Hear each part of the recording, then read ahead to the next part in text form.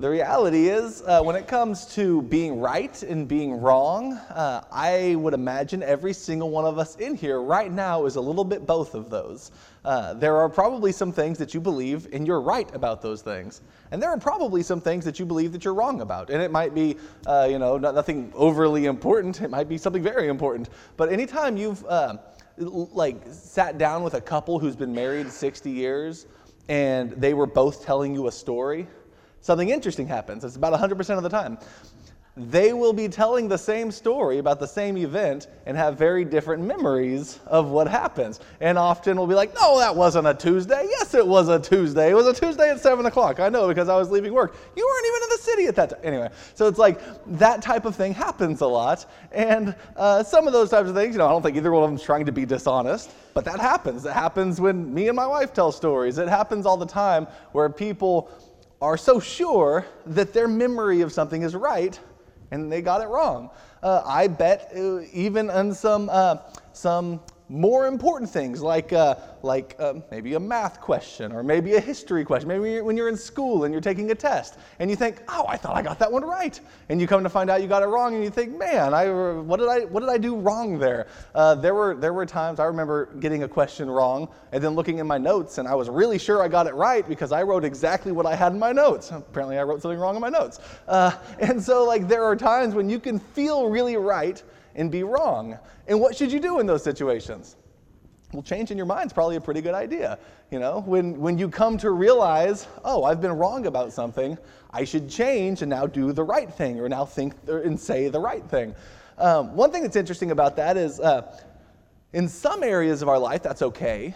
But one thing that can kill a politician is if they have had this stance for a long time and then all of a sudden they change to this stance, that could kill their credibility because all of a sudden they're not, oh, what a humble and honest person that he was able to have introspection and come to realize that he could challenge his own beliefs and come to understand something greater. No, we only say that if he switches to agree with us. If he switches to disagree with us, then he's a flip-flopper and he has no integrity and he just says whatever he wants to say as the winds of time change.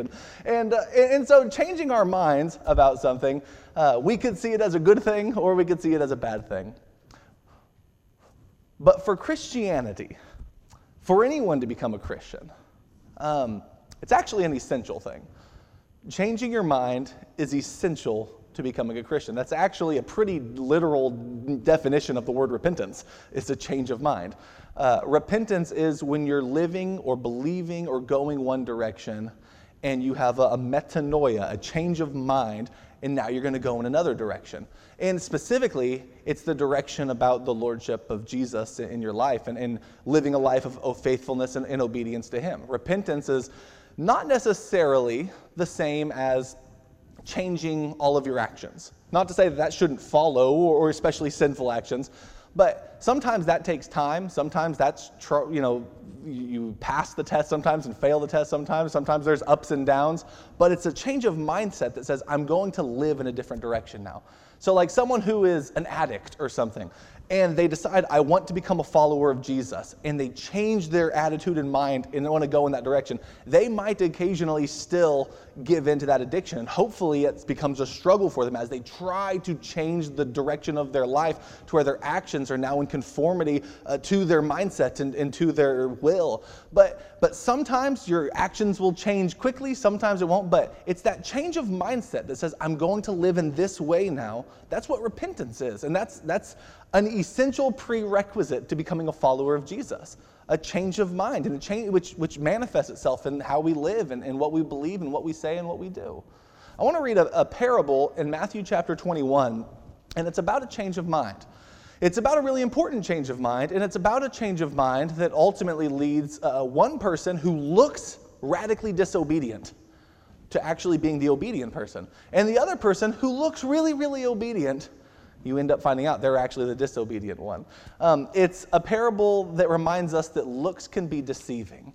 And so in Matthew 21, I'll read it and then we'll talk a little bit about it and talk about some of the context that builds up to it and maybe some important things that we can learn from it. But it's in Matthew chapter 21, and I'm going to read verses 28 through 31. Matthew 21, 28 through 31. It It's the words of Jesus speaking to the chief priests and the elders of the temple. And he says, "But what do you think? A man had 2 sons, and he came to the first, and he said, 'Son, go work today in the vineyard.' And the son answered, 'I will not.' But afterwards, he regretted it, and he went. The man came to a second son and said the same thing. And he answered, 'I will, sir.' But he did not go. Well, which of the 2 did the will of his father?" And they said, "Well, the first." And Jesus said, "Truly I say to you, tax collectors and prostitutes will get into the kingdom of God before you." That's quite a shift right there, that final sentence, all of a sudden. Jesus goes from making a point to saying something radically offensive to the people who are going to be standing there listening to him. We'll talk about that shift here in just a second and what happens there. But think about this passage for a second. You have a father with 2 sons. This is one that I feel like I actually fit into the situation pretty well. I'm a father of 2 sons. And I have had experience of telling them to do something. And I've gotten a yes, sir, and I've gotten a no. And I got to tell you, I don't like the no. But what happens here is the one who says no looks like the defiant, disobedient son. And yet at the end of the parable, he's actually the one who obeys. And the one who says, "Yes, sir," he looks like the good son who will do whatever you ask. He looks like that good, sweet, obedient child, but he's actually the one who, upon further investigation, isn't quite as righteous as he looks. It's a reminder to us that appearances can be deceiving. In fact, we talked this morning about a time when Jesus went and he was dining with tax collectors and with sinners. And the Pharisees, the ones who looked so righteous, were condemning Jesus because he looked so unrighteous, because he was with people who looked so unrighteous. And Jesus reminds us that his mission and purpose isn't always to look the most righteous.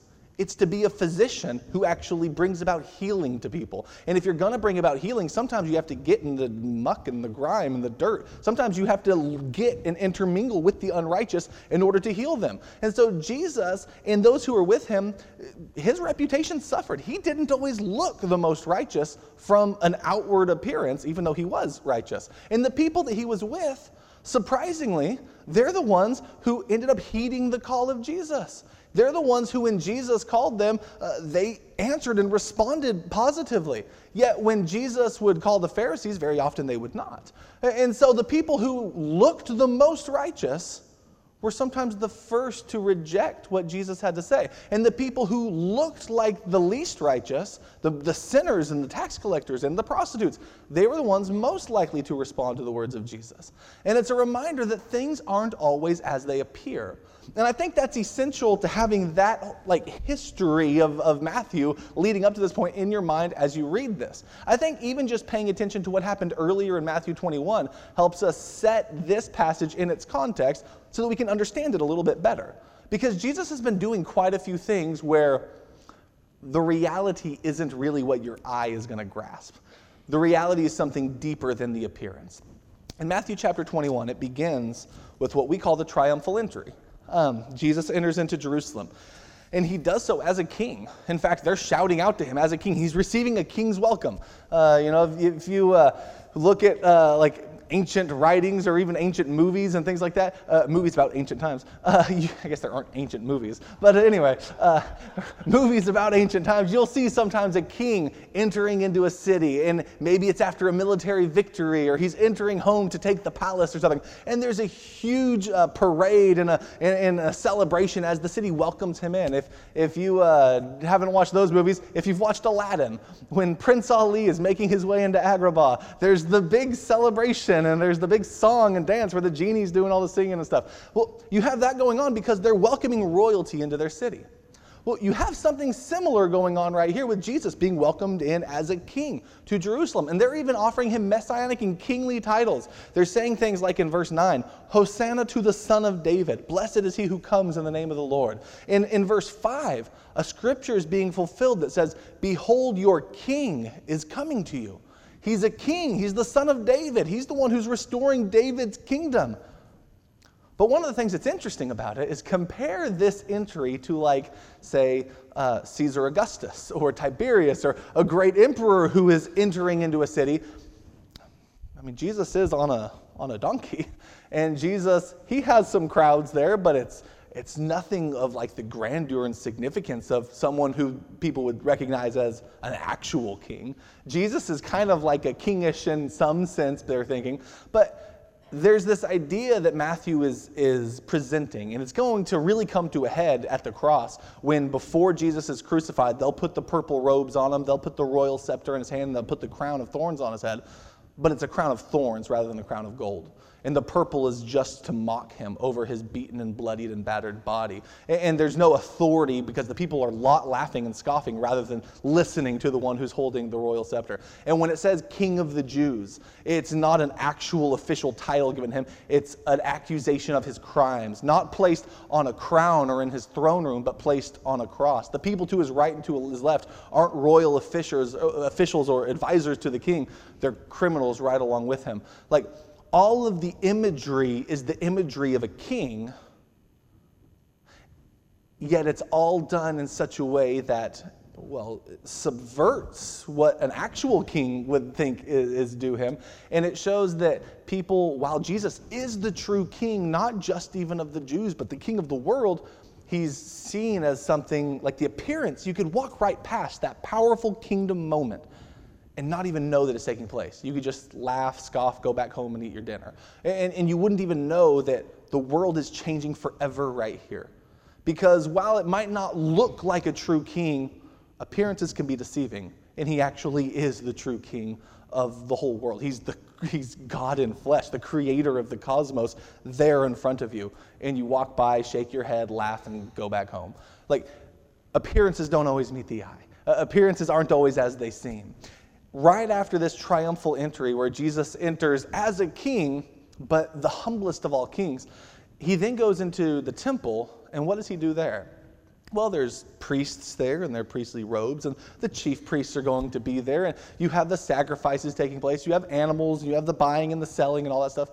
And what Jesus does is he goes in there and he flips tables and he stops the buying and the selling and this temple proceedings. And then shortly after that, he leaves the temple, and what's the next thing he does? He sees a fig tree. And in Matthew chapter 21, in verse 19, it says, "Seeing a lone fig tree by the road, he came to it and found nothing except leaves only. And he said to it, 'No longer shall there ever be any fruit on you.' And at once the fig tree withered." And so Jesus is a fig tree, and just like him entering the city, he's the true king, but he doesn't look like as great a king as maybe you could imagine. He goes to the temple where it looks like there's worship and praise and sacrifice and everything's taking place. You come to find out the temple isn't actually producing what God wants it to. You then look at the fig tree and it's covered in leaves and it looks like it's alive and well. And you come to find out it's not actually producing any fruit. In each of those three stories, the appearance isn't actually matching the reality.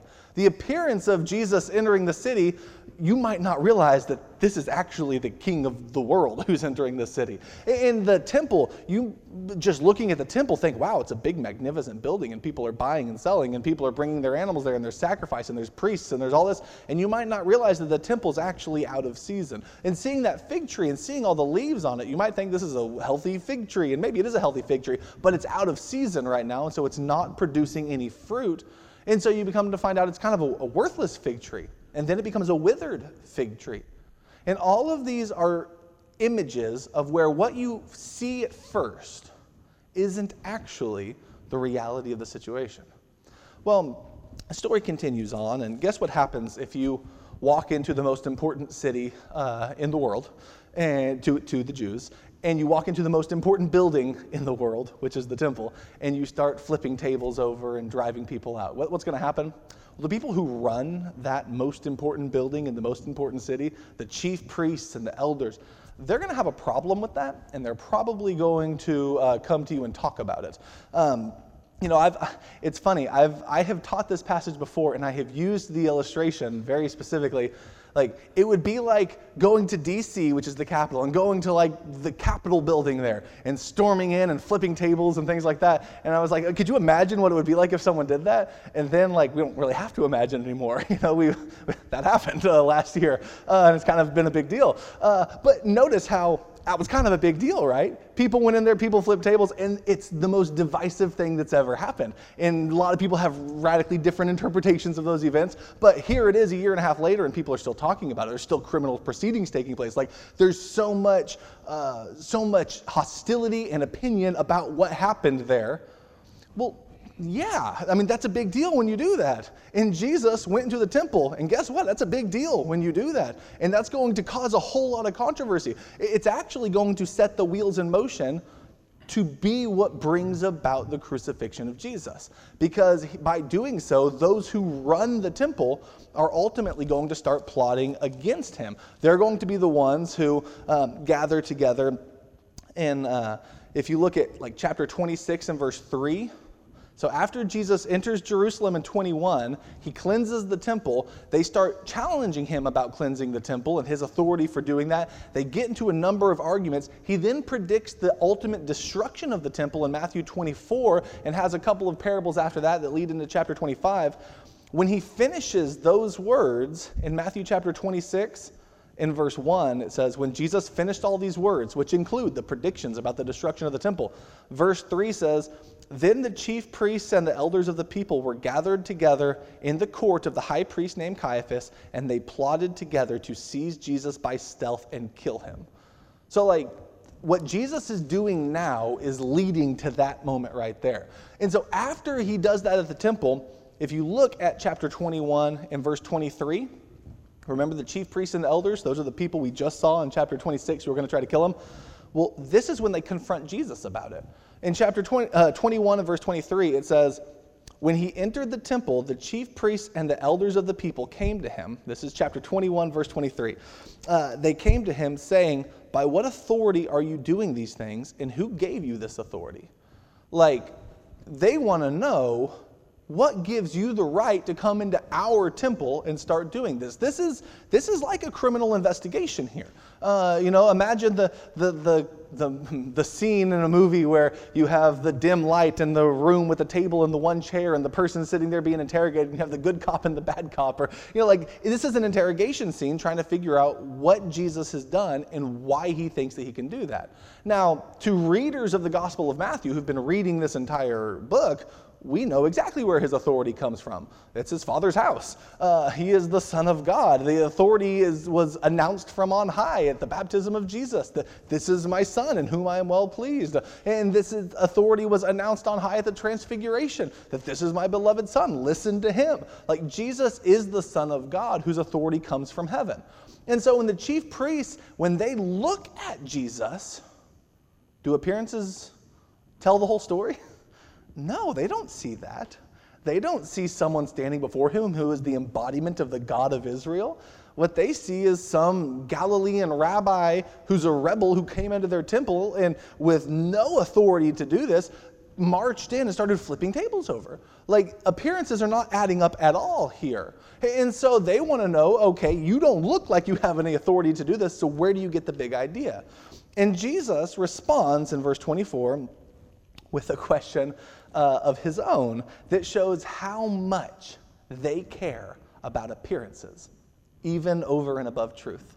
In verse 24, Jesus said to them, I will ask you one thing, which if you tell me, then I will tell you by what authority I do these things. The baptism of John was from what source? From heaven or from men? And notice, as they deliberate their answer to this, how much they care about appearances rather than how much they care about truth. Here's their internal discussion. They began reasoning among themselves, saying, if we say from heaven, he will say to us, then why did you not believe him? But if we say from men, we fear the people, for they all regard John as a prophet. So answering Jesus, they said, we do not know. And he said to them, neither will I tell you by what authority I do these things. So here's what they're thinking. They're thinking, we can't say he just made it up. John the Baptist just made it up. I think that is probably more in line with what they're thinking or hoping to be true. Because John's baptism was for the forgiveness of sins, and the temple is where they wanted people to go for forgiveness of sins.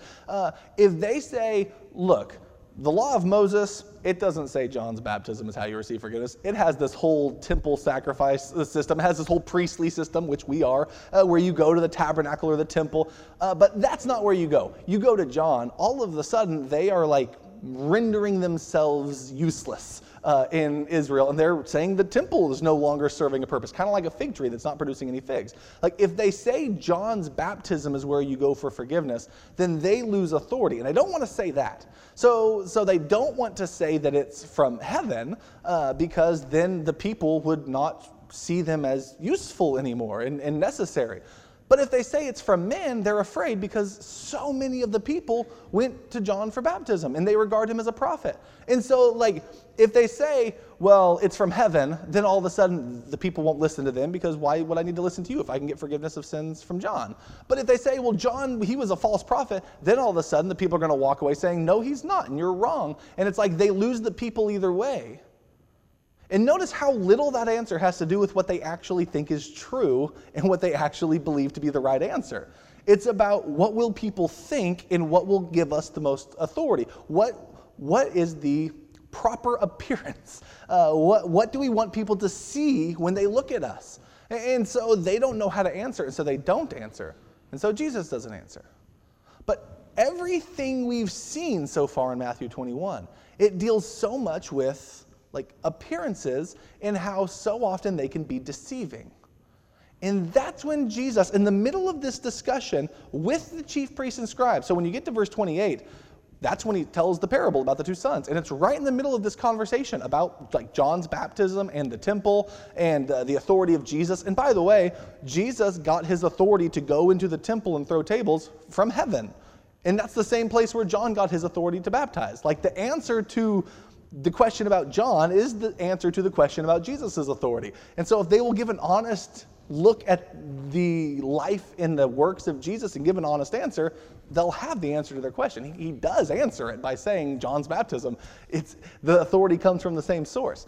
But when Jesus is in the middle of that conversation, he then switches to tell the story about the two sons. And it might at first seem somewhat irrelevant. And I've heard some people interpret this passage, and I don't think it's really the direction Jesus is going right here, as though like that first son represents maybe the Gentiles who had not been a part of the covenant. They're like the ones who said no, but then they're later going to become part of it. So they're going to eventually do what God wants. Whereas the Jews were the ones who said yes to the covenant, but then they didn't. I don't think that, I mean, there's, I guess, some broad application maybe there, but I don't think that's where Jesus is going with this. I think what Jesus is doing is it's the same thing we've been talking about it. If you were to see these two sons talking to their father, and one of them is asked, will you go work in the field? And he says, no. He sure looks like the disobedient child who says no to God. And the other son, if you watch, and if you see, and his father says, go work in the field, and he says, yes, sir, I will go. He sure looks like a good obedient. He looks like the one who said yes to God. And at the same time, if you were to look in Israel, and you were to look at the chief priests and the elders and the scribes, if you were to look at the Pharisees, who we ran into earlier, even though they're not specifically right here in this scene, they look so much like the ones who say yes to God. They look like the ones who, when God has called them to a life of righteousness, they've answered yes, and they are living out that way. And if you look at the tax collectors and the prostitutes and the sinners, they just look like the ones who have said no to God. They look like the sons who when God gave them a job to do, they rejected it and they went after sin in their own way. But that's why Jesus, after talking about these two sons, one who looks like he says yes and the other who looks like he says no, you find out the one who looks like he says no is actually the obedient one. That's why he says in verse 31, truly I say to you that tax collectors and prostitutes will get into the kingdom of heaven before you. You have publicly said a yes, but your actions are clearly demonstrating a no. They look like they've said a no, but they're actually listening to what God has called them to do now. They're actually hearing when Jesus said earlier, way back in chapter 9, when Jesus said, I did not call the righteous, but sinners, this is that passage being played out in this parable. And in the story of this, the prostitutes and tax collectors versus the chief priests. One looks like a clear yes to God, but their lives are showing a no. One looks like a clear no to God, but their lives are actually demonstrating a yes, because they're changing. They're repenting. They're changing their mind, like that son did. The son said no, but then it says, afterward he regretted it and went. He repented. We started off this whole lesson talking about what is a change of mind. Is it a good thing or a bad thing? Well, right here it's kind of, one son says yes, and I don't know if he ever planned on going or if he was lying right when he said yes, but he doesn't end up acting upon it. But the other one says no, but he has the change of mind, and then he goes and does it. And that's why when you get to verse 32, you find out that this whole thing is still actually a discussion of John's baptism. And when he says in verse 32, for John came to you in the way of righteousness. So John came bringing about righteousness, demonstrating righteousness, and preaching righteousness, and you did not believe him, but the tax collectors and prostitutes did believe him. And you, seeing this, did not even feel remorse afterwards so as to believe him. So it's like they said yes to God, but when it came to obeying what John said, it was a no. That's like they said yes to their father, but they didn't go work in the field. Whereas it looked like the prostitutes and the tax collectors had said no to God, but when opportunity came to obey, they took advantage of it. They were forgiven. They were baptized. They heeded the preaching of repentance and baptism by John. And so you actually see here that roles have been reversed and appearances aren't quite what they seem. And so when Jesus says that, it is interesting to me, a couple of things about it, but one of the things that's fascinating is the group that he mentions, tax collectors and prostitutes. He could have just said kind of a vague sinners or something like that, but he chooses two rather distinct groups that are surprisingly as different from one another as you could imagine two different groups of sinners being.